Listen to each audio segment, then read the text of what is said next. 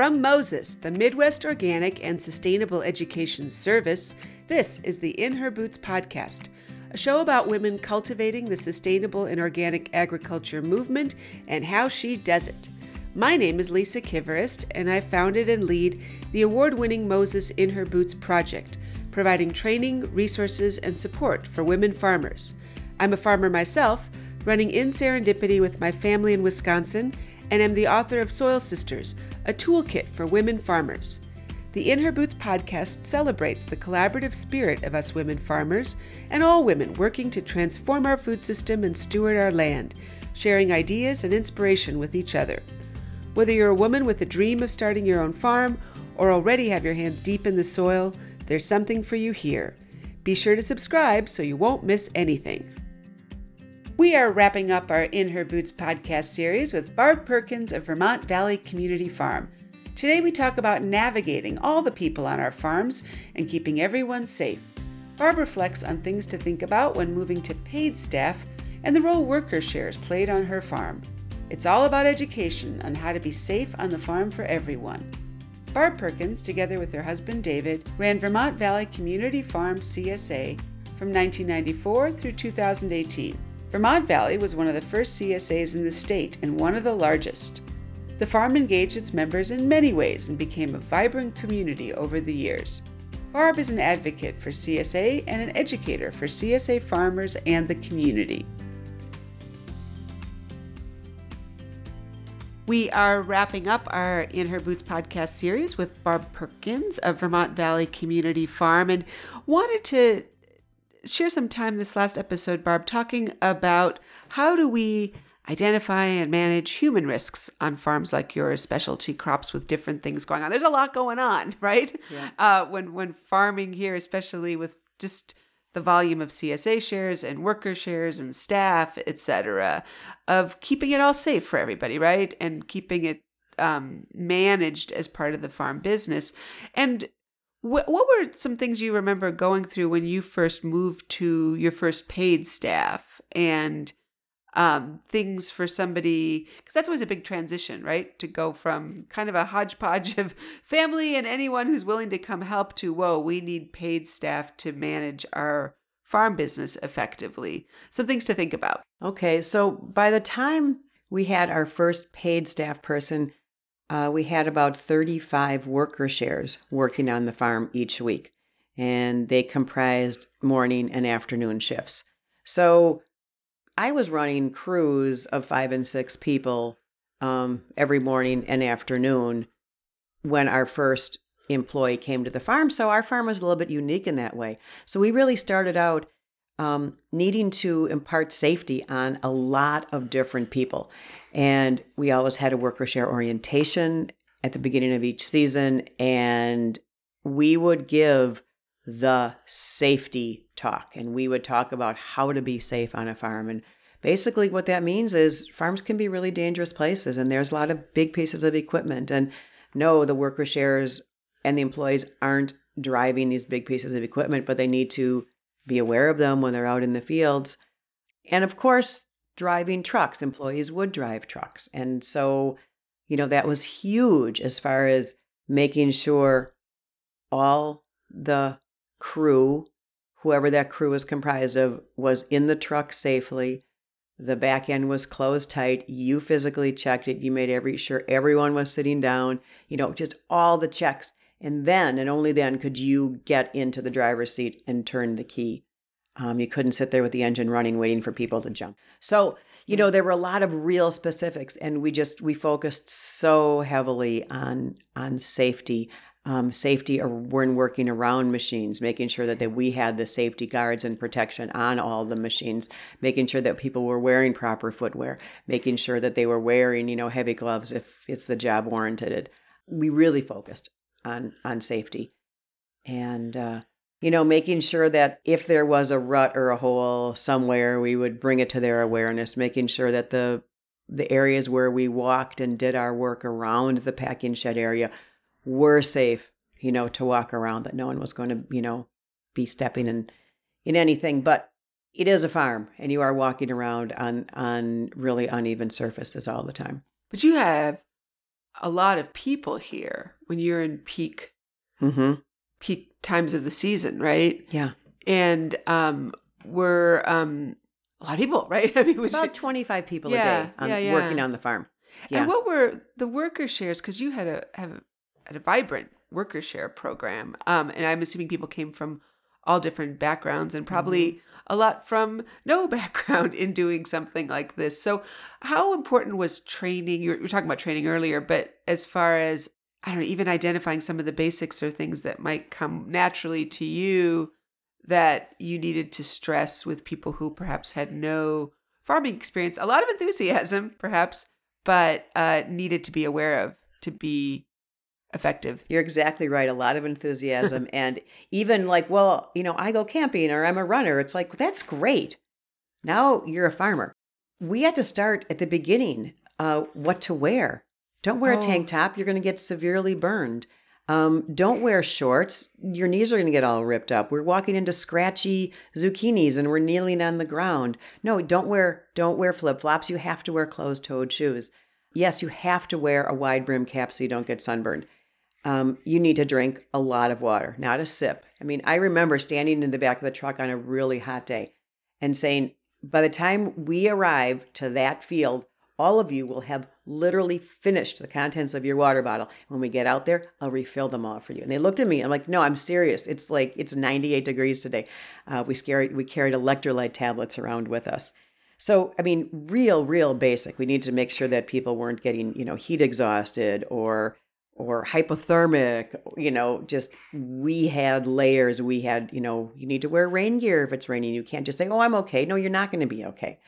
You really need rubber boots especially if it's cold out and you're walking through really wet, muddy areas. So yes, we had to start at this very, very basic level. And even with a new employee, I would have to start at this very basic level. They were usually a little more, they understood more what they were getting into. Mm-hmm. But still, it was my job to make sure that everyone was if they were physically safe. Yeah. And physically safe might mean not going home with heat stroke. Definitely. Or dehydration. And on the staff note, probably have lost count over the years, but there have been so many of your staff who found their passion here, right? And went on to start farms or different things under the agricultural tent. And that has a lot to do with how you identified them as recruits, right? And what did you see, or how did you do that in identifying people who weren't just labor? I mean, you want that. That's bottom line your need, right? You have a job that needs to get done, but you really nurtured the next generation. And how did you do that? Finding the right employee was very, very challenging. What I learned to pay attention to was the personality characteristics and attributes. Not even so much, oh, I've worked on a farm. That wasn't as important as, oh, I had this job and I was in this leadership role, or I'm a self, initiator, and all these qualities that really lend themselves well. I can teach someone how to harvest broccoli. I can teach someone, the mechanics of working on a farm. And sometimes it's really nice to be able to teach someone. If someone has worked on other farms, they have some of those other ways ingrained. And no, that's not how we do it on our farm. I really want you to relearn how you do some of those things. But what I really needed to look for was the characteristics of the person and really try hard to zoom in on that. And it wasn't easy, but it was really important. And I could tell after working with a new employee after the first hour, like what kind of a worker they were going to be on this farm. If they need to be told everything to do, or if they can look around and see what needs to be done. And on the flip side, were there ever red flags of employees, or even maybe they didn't become employees, but people you interviewed that you're just like, this is not the right spot for you? Because that's a real challenge, especially too as farms grow, right? And they need staff, of identifying people who will stay with it for, well, A, the season, but B, like with a lot of your folks, the long term. Mm-hmm. the wannabe farmers it was always a red flag. Oh, I want to be a farmer. It's like, you don't know what you just said. What does that mean? I care a lot about the environment, and it just feels as really important work. Yeah, it is. So the idea, the people that we interviewed that were just really idealistic. They want to save the world, and they think, oh, and like, this is so cool. It's so cool to work on it. This is like so cool what you do out here. Well, no, this is just really, really hard work. This is what it is. It's really hard work. The end result, the big picture, it's really important. But, our day to day, you're not going to find anything cool about it. Actually, it might be really cold.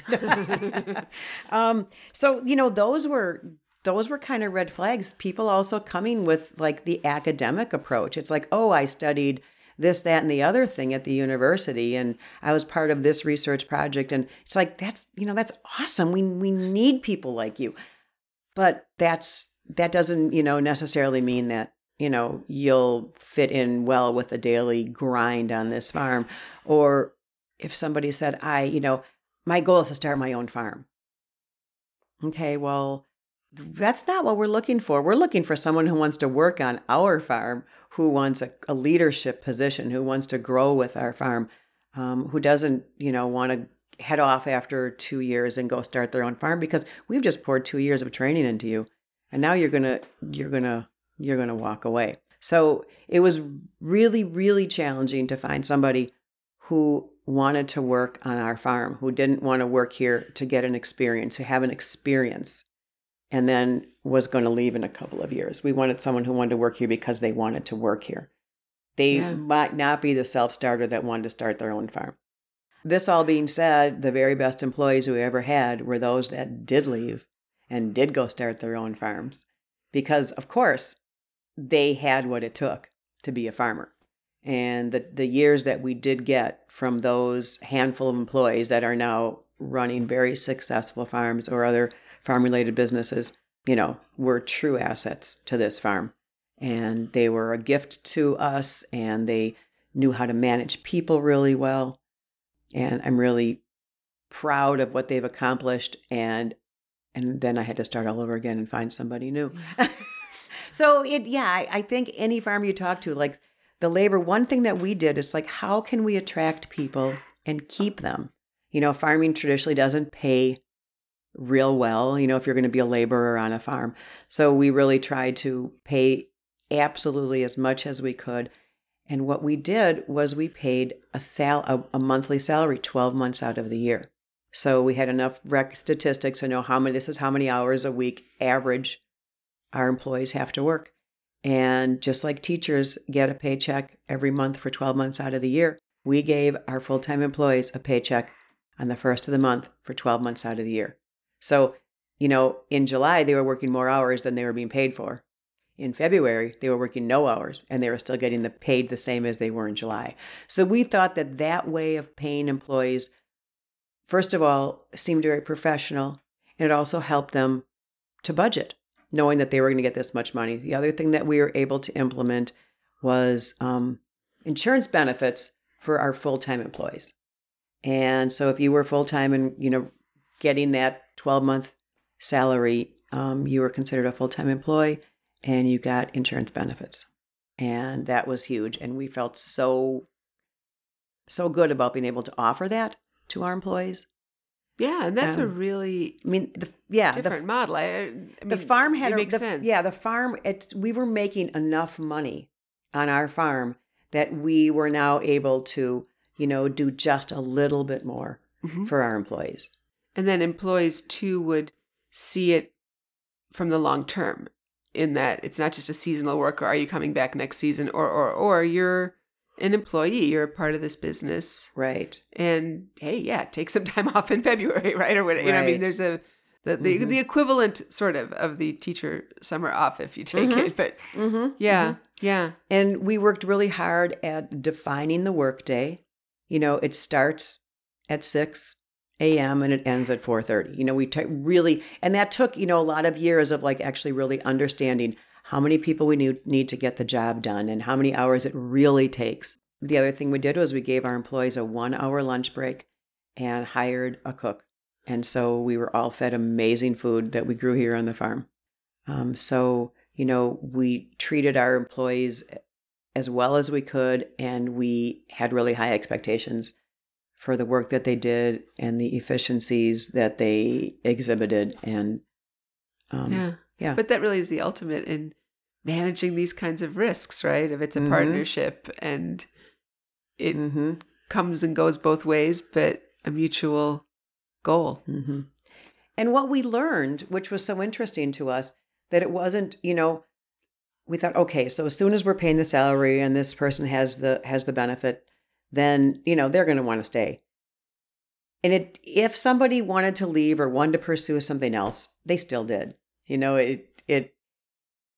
It's life. It's just life. Yeah. I thought, oh, good. We're going to be able to keep people just a little bit longer. And in reality, I'm not sure if we did, but we know that we were able to pay them a living wage while they were working here.